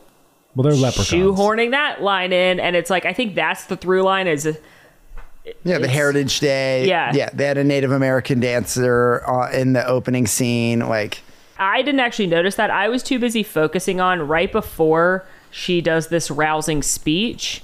She says to Kyle, he says something about the basketball game, and she says like, sports isn't anything to be sad about, or sports aren't everything. And then he's like, you don't get it. And she goes, well, it could be worse. And like, that's a horrible thing to say when someone's in like first of all, sports might not be everything to you, but sports mean a lot to this kid. And I think what he's saying is like, now I'm bad at sports, and that, like, my whole life is crumbling apart. And she's basically like, well, sports aren't everything. And it's like, that's not helpful. And then it's certainly not helpful when someone's having a down day to be like, it could be worse. Yeah. Buck up, chump. Especially in this movie where it quite literally could be worse because you're the unluckiest person alive. You could be dead, as we've established in our pitch for the horror film. Yeah. God. What we have happen is, after this very weird speech, is a rainbow forms. Sure does. Because we can't have a movie with leprechauns without a rainbow. I really thought the Lucky Charms leprechaun was going to be there. And Russell calls out, well, it's not going to be at the end of a rainbow. And Granda immediately sets out running for the end of the rainbow with Kyle. And they run for a time. And they make it seem like in the movie it's a very extended run. It's not. They went like 2 parking lots over, and they're now at an Irish pub where they have found the camper van after a little bit of debate around, I could have made the run if I was 200 years younger, and which again, they love to slip in the little references to immortality here. By the way, this is a side note, and we don't have to answer this right now, but I do want both of you to consider this. 2 things. 1, if leprechauns are, as they've established, immortal, then how does Dad feel about being married to Mom when he's gonna die and she's gonna keep on going? 2, old classic fantasy character love trope. 100%. 2, what does that mean for Kyle? Is he also immortal? We don't know yet. So I think Kyle would just live a really long life, but ultimately not be immortal. He'd be like a Dunedain. Yeah, that's what I was thinking. I was actually thinking in my brain a Lord of the Rings comparison, because Arwen is immortal and Aragorn can live a really long life, but he is not immortal. But I wonder if leprechaun magic is like elves in Lord of the Rings, where if she marries Aragorn, she then gives up her immortality. Did mom give up her immortality to marry dad? Well, she gave up her coin. That's a euphemism, right? Yeah. She's tree hugging. Yeah, she is. So they go to the Irish pub, and we have Seamus Feenan. We have Seamus McFeenan having a Guinness and singing very stereotypical, tropey Irish pub songs. Which, again, I, as somebody who has not ever actually been to Ireland, I don't know if these are actually songs that would be sung in an Irish pub. I am inclined to think no. So I think they're whatever they could get the rights to. For Guys, sure. isn't it crazy that at no point somebody eats Lucky Charms in this movie? Isn't it crazy that he getting ready for school, he doesn't get, and I understand maybe they didn't have the rights to put the box on, but a cereal with different colored the generic brand poured out, no branding ever shown. It's just, we all know. You know what I mean? Isn't it crazy that doesn't happen at some point in this movie? I mean, they have a dark beer. They've got a Guinness. Why not just put a bowl of Lucky Charms? I'm saying. I think that perhaps Guinness and Lucky Charms are not fair comparisons, because I might be crazy, but I don't know that Lucky Charms are really Irish. No, but you're okay, leprechaun I'm sorry, Molly. Are you suggesting for a second that the bar for this movie is that everything featured has to actually be Irish? Trust me, I want Lucky Charms. I want Lucky Charms to be in this movie. I just don't think the Guinness is a fair comparison, because Guinness is actually Irish. So I wanted to talk more about Lucky Charms. I actually wrote down, what's the best cereal mascot? So I love cereal, and I would be happy to talk about those Heart Stars and Horseshoes a little bit more, but it feels like we're going pots of golden rainbows and a red balloon. Remember when they were shapes and now they're just not? It's stupid. Are they not shapes anymore? I don't think so. Or am I thinking Guys, of... we should eat a bunch of cereals. Am I thinking of Trix? Trix aren't shaped anymore. Tricks are I don't know. I haven't had any of that stuff in literally forever. Tricks are all the same shape now, and they used to be the shapes like the They used fruits. to be shapes for sure. Yeah. Anyway, I think the Lucky Charm leprechaun is a really good cereal mascot, for the record. I would agree with you. I don't think he's best. I think Tony the Tiger's the best. I was going to say Tony the Tiger. The Trix Rabbit. How many times has the Trix Rabbit gotten his tricks? Once. 0. It's 4 times. It's 4 3 or 4 times. Good for him. They were almost all ad campaigns where they let consumers vote should the rabbit get the tricks, and overwhelmingly they voted yes, please God, give that rabbit his tricks. Give him some fucking tricks. Please God, give that rabbit some tricks. I think we need cereal to be a stream at some point. I agree. I love cereal. Hard agree. I was just thinking that we should eat a bunch of cereal. I ate all those Cap'n Crunches a long time ago, and that was a good one. Yeah. They are not eating cereal though in this Irish pub. They are eating stereotypical Irish-looking dishes. I think at least that's what the Disney writers thought it was. Potatoes. And while they are doing this, Granda and Kyle go into the motor coach and into this comically large safe of the motor coach, where Granda hovers his finger over the dial and it magically opens, and he finds just a whole leprechaun case of coins. things. Is that a leprechaun he thing? quite literally is just a leprechaun thing. He opens up the safe. He has a whole host of coins. And Kyle uses the lepra force and finds his coin. He's like, it just feels like it's my coin. Yeah, it does. And then Granda develops a new personality trait, and that's greed. And he wants all of the coins, and Kyle has to talk him out of it. So our new theme is capitalism. And that is, according to my Googling on leprechauns, a common leprechaun trope. Oh, good to know. Is greed. Sure. And this is when things come to a head. We've finally reached, in the last 15 minutes of this film, the climax of the plot. And the pacing of this is wild. Because Seamus McTiernan has the Spidey sense, he feels like somebody's breaking into his stuff. Then in a whirlwind of coins and leper magic, decides to show up and grab Granda's beard because you can't. A leprechaun whose beard has been grabbed is trapped. So Seamus comes in with did Granda. they say that? Yeah. It's very quickly as Seamus is trying to explain things very quickly. Seamus walks in with Granda and is like, I've got your Granda and you're going to give the coin and leave it here and da-da-da. And based on what we've learned earlier, Kyle's like, I'm going to challenge you to a wager, Seamus McTiernan. But Kyle's a dipshit, and I didn't even have to know the leprechaun lore to know that if you are going to bet someone, you need to be specific, my friend. Mm-hmm. He says, let's bet on sports. He doesn't give any kind of context. He just says, I bet you sports.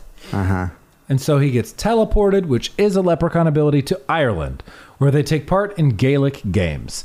Gaelic games such as Gaelic football, hurling, Gaelic handball, rounders, and then tossing of various shit like stones and and carriage wheels. Listen, I'm having a hard time with this scene.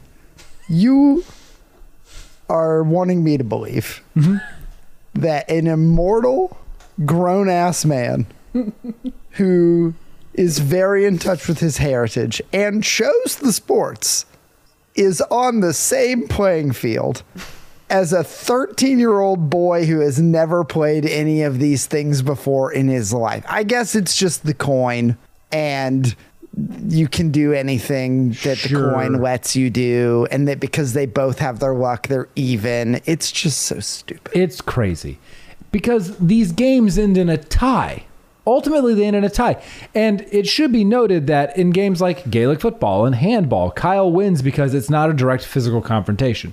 In every game when it's a direct physical confrontation, Seamus wins because Seamus is a 30-year-old man. At least he presents as a 30-year-old man. He's probably at least 200. Yeah, he's very old.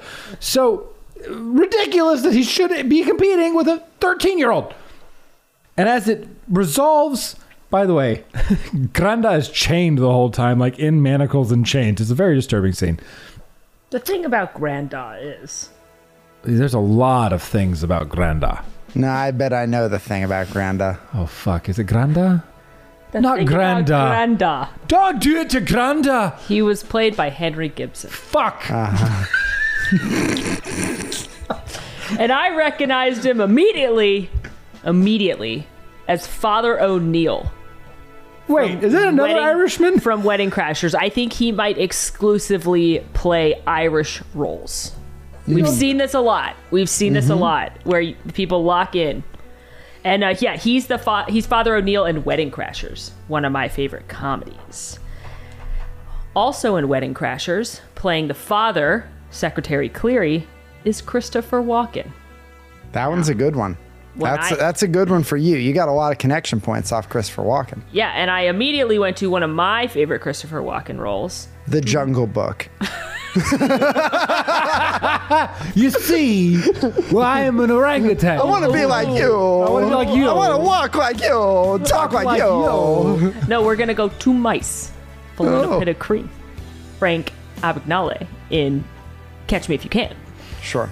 And who should play his son in that film but Leonardo DiCaprio, one of my favorite actors of all time, who I'm now 13 years too old to date, apparently. Leonardo DiCaprio's Leonardo DiCaprio's maybe most well known, at least in my heart, as Jack Dawson. I just saw Titanic in 3D a few days ago. I'm still not over it. So pour one out for Jack in Titanic.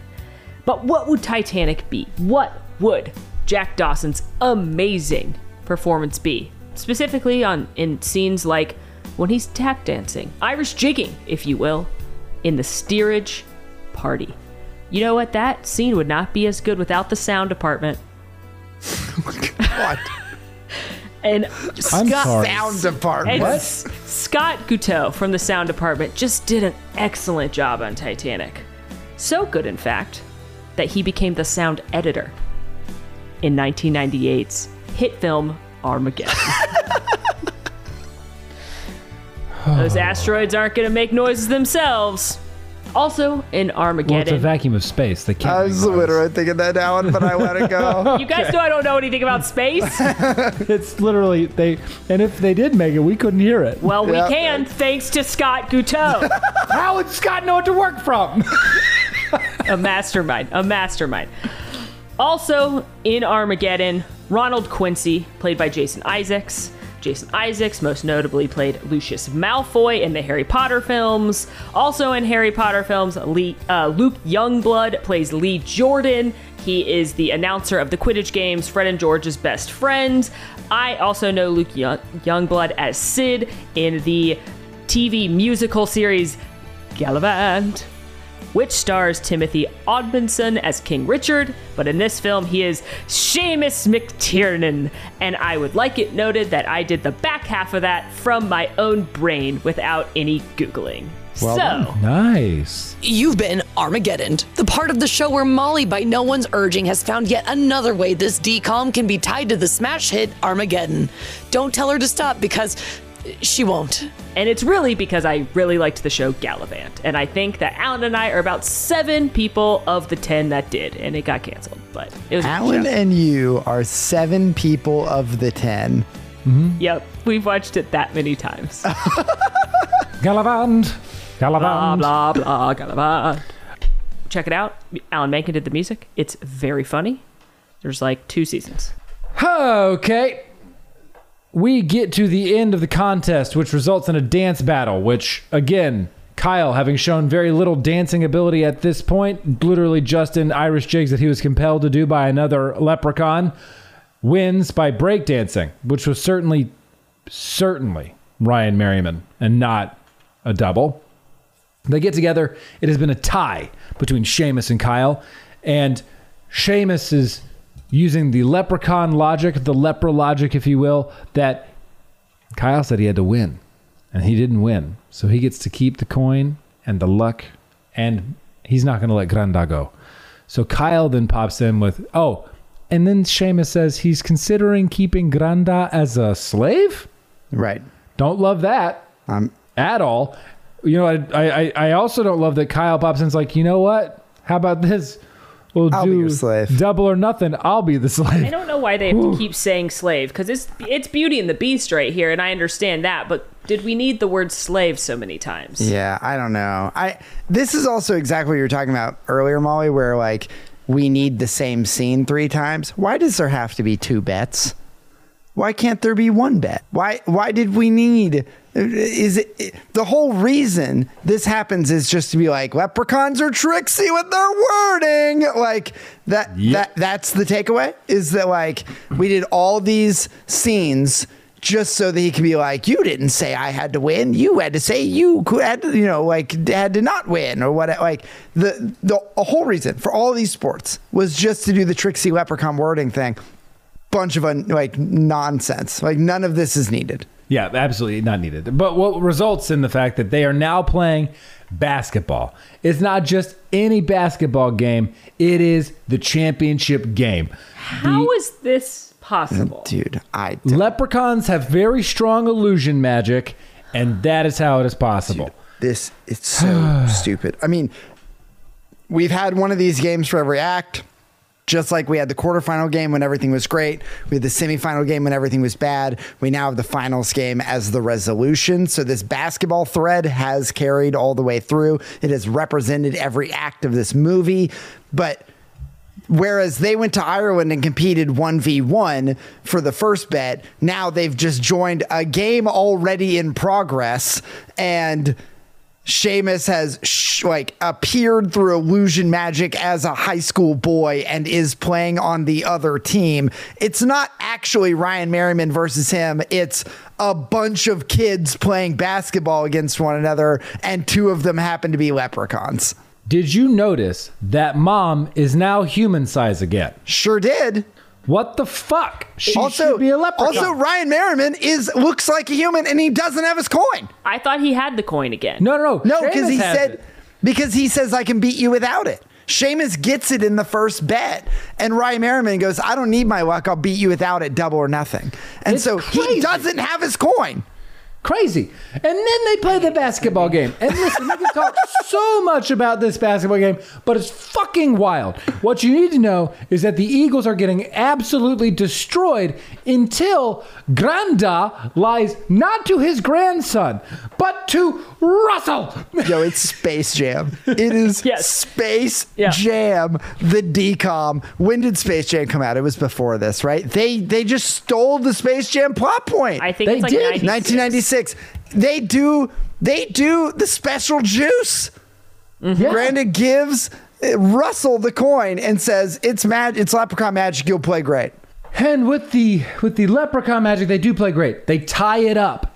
And when the game is in a tie, Seamus McTiernan goes under a crazy transformation into a demon. What? One limb shrinking.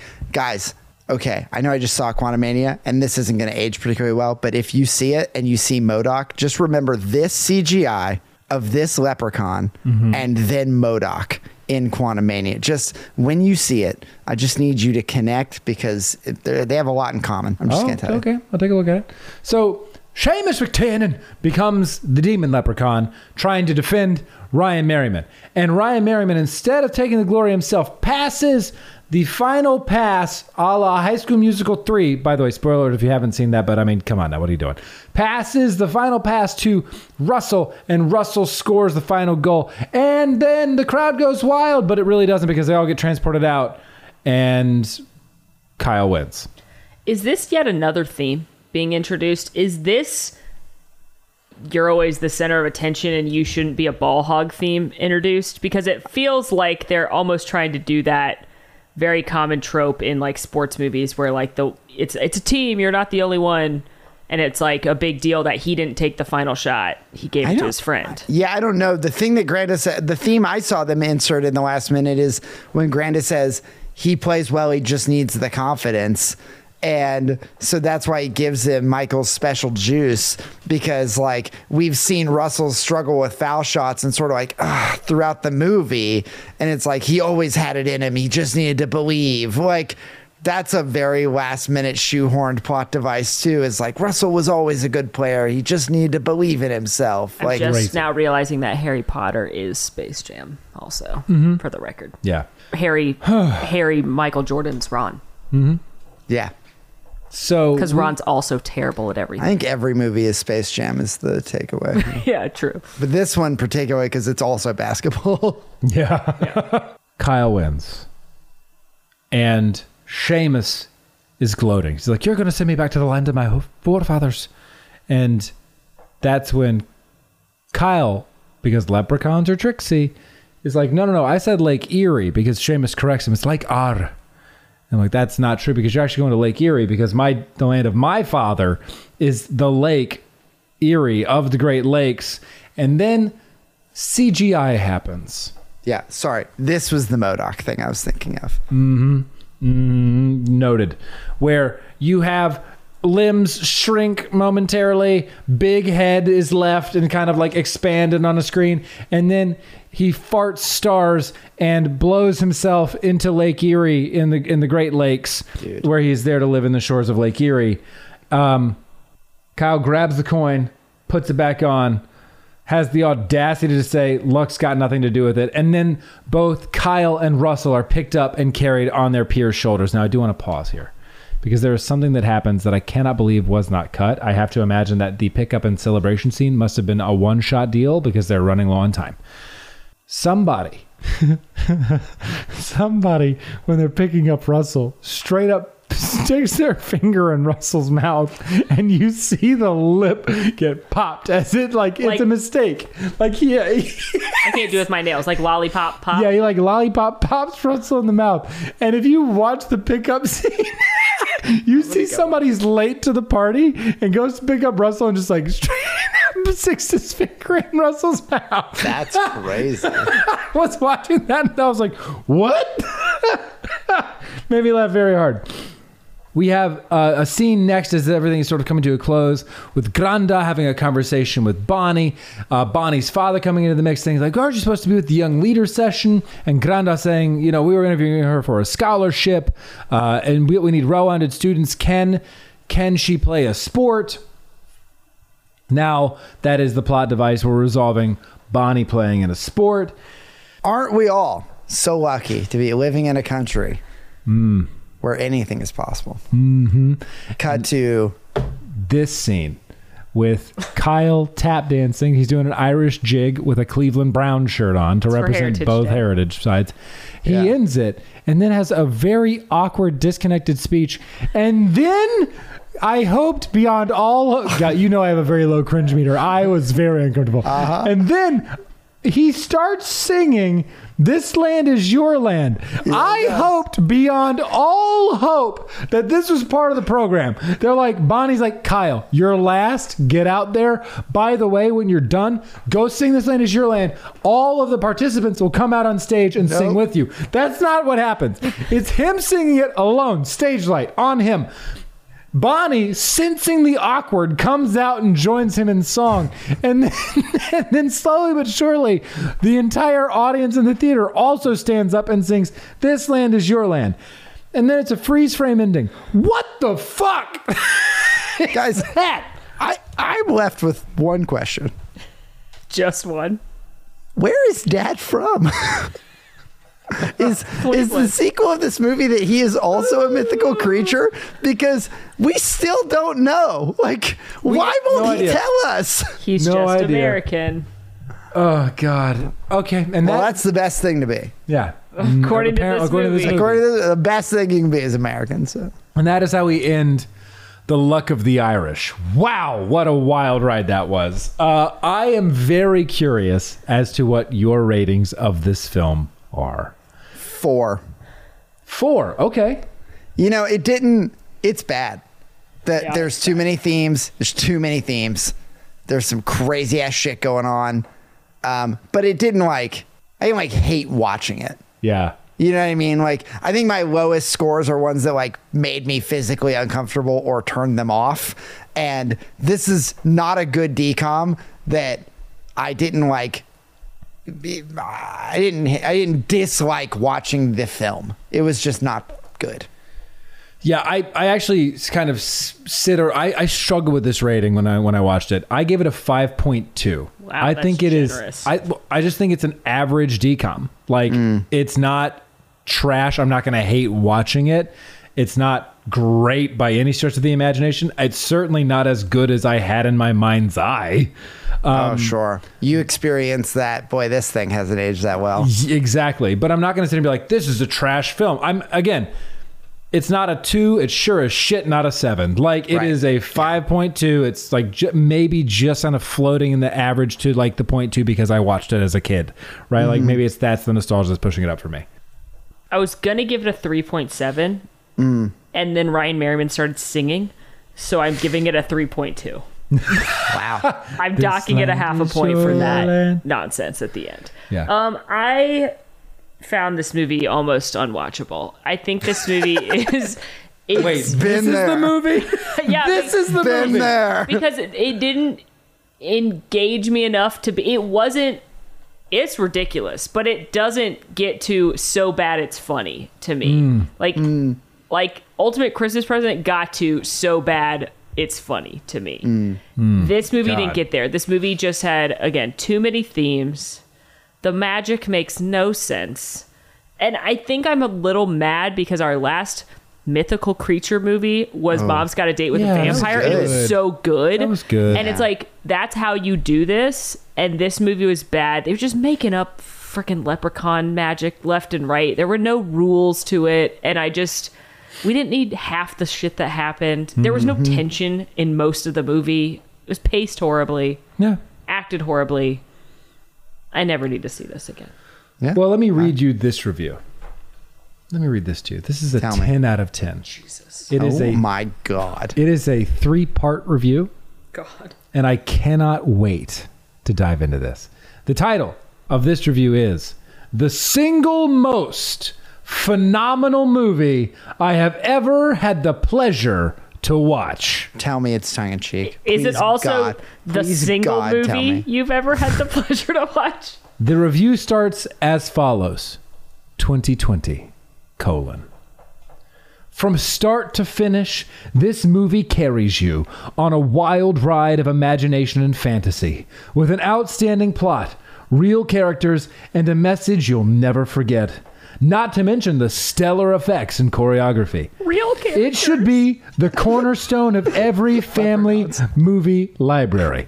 An outstanding binding of true American patriotism and respect for cultural heritage has never before been achieved to this extent. Watching this masterpiece of cinematography has been an experience I will never forget. 10 out of 10 would recommend. Watch with your family and everyone you know. Get those up. The world needs to know the story of Kyle O'Reilly / Johnson. Part 1. I just want to point out, this man said there's never been such a good movie on immigration. Yeah. Has he not seen Feifel? An American Tale? Yeah. But they're not done. They're not done, though. Updated 2021. I really wanted this to be a yearly update. More than anything, I wanted this to be a yearly revisit and an update. I'm so happy. Yep. Updated 2021, : After watching this masterpiece for a second time, I couldn't help but be astonished at the earth-shatteringly realistic depictions of the colorful Irish culture. From the time-honored tradition of cobbling to the plethora of wonderful Irish recipes involving potatoes. Truly a great educational resource for those wishing to learn more about Irish culture. That's right. If I wanted to learn about Irish culture, I should learn about leprechauns. I agree. Especially those exciting games. Boy, did they look fun. All while this was happening, they still managed to keep Kyle's character uniquely American. As a Clevelander myself, I couldn't help but admire... Shut the fuck up! As a Clevelander! As a Clevelander myself. Not surprised this guy's from Ohio. I couldn't help but admire the beautiful blend of the two unique cultures. Yeah, Ireland and Cleveland. Okay. Bro. Again. I'm sorry the Browns haven't won, but is it that bad? Is it that bad? Again, an absolute must-watch and now a favorite St. Patrick's Day tradition. Oh, my God. And finally, updated 2022. Oh, my God. Third time's a charm, in parentheses. Get it? This movie never truly loses its cultural significance, especially now in a time so divisive and full of hatred. So many people would do well to learn the message of this movie so artistically and touchingly expressed. Looking at you, Putin. Looking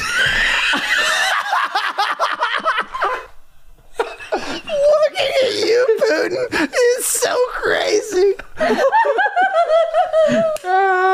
Fuck, I gotta get through the rest. Hold on. Woo! I'm writing that in my notebook so I can remember this forever. Looking at you, Putin. All right, hold on. I gotta get through it. Give me a sec. Whew. Here we go. So many people would do well to learn the message this movie so artistically and touchingly expresses. Looking at you, Putin. These core American values should be taught and learned by all, for they are crucial to a good society. Nothing would ever go wrong in a society truly American. Kyle's acceptance and prioritization of his American values over his heritage is a powerful example we should all follow. Yeah. Truly inspiring, this movie. I've never seen anything quite as remarkable as this. Kyle's pride in being American over his heritage is the thing that sticks out in the third watch. I have to say, I like that he says nothing goes wrong in American society. We've been crushing, you guys. All we do is win, no matter what. Oh, man, that is a new high for us, I think. That's the best review we've ever heard. We've had some bangers lately, and that is... Guys, I have... Was the Putin line when you started giggling earlier? Yes, that is what We're sitting on the couch early, and Alex starts giggling. I'm like, what are you laughing? He goes, you'll find out.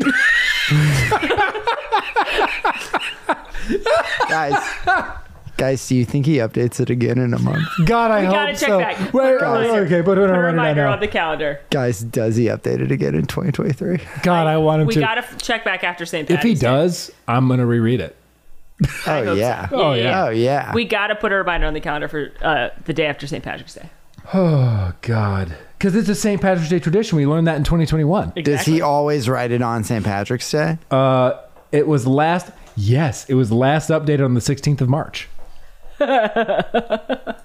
All right. St. Patrick's Day is the 17th, so he watches it early, like St. Patrick's Day Eve. He's excited to get into the swing of Just things. to be safe, yeah. I mean, I would say like give it 2 days after. We'll check back. I mean, shoot, I might even check back in April. Who's to say? But I think we should check back the 18th. this end of the week. I literally was looking through all of the reviews and I was like, yeah, you could read a bad one, but man, this one That's the best review I've ever That's amazing. the best one right there. Oh my God. Looking at you, Putin. Looking at you, Putin. That's Check sitting on me, man. Crazy Guys IMDb review of For Luck of the Luck Irish, yeah. of the Irish. It's officially on the Mammoth Club calendar. Love Nice. that. Okay, everybody. You, Putin. Looking at you, Putin. All right, everyone. Next up, we have Hounded.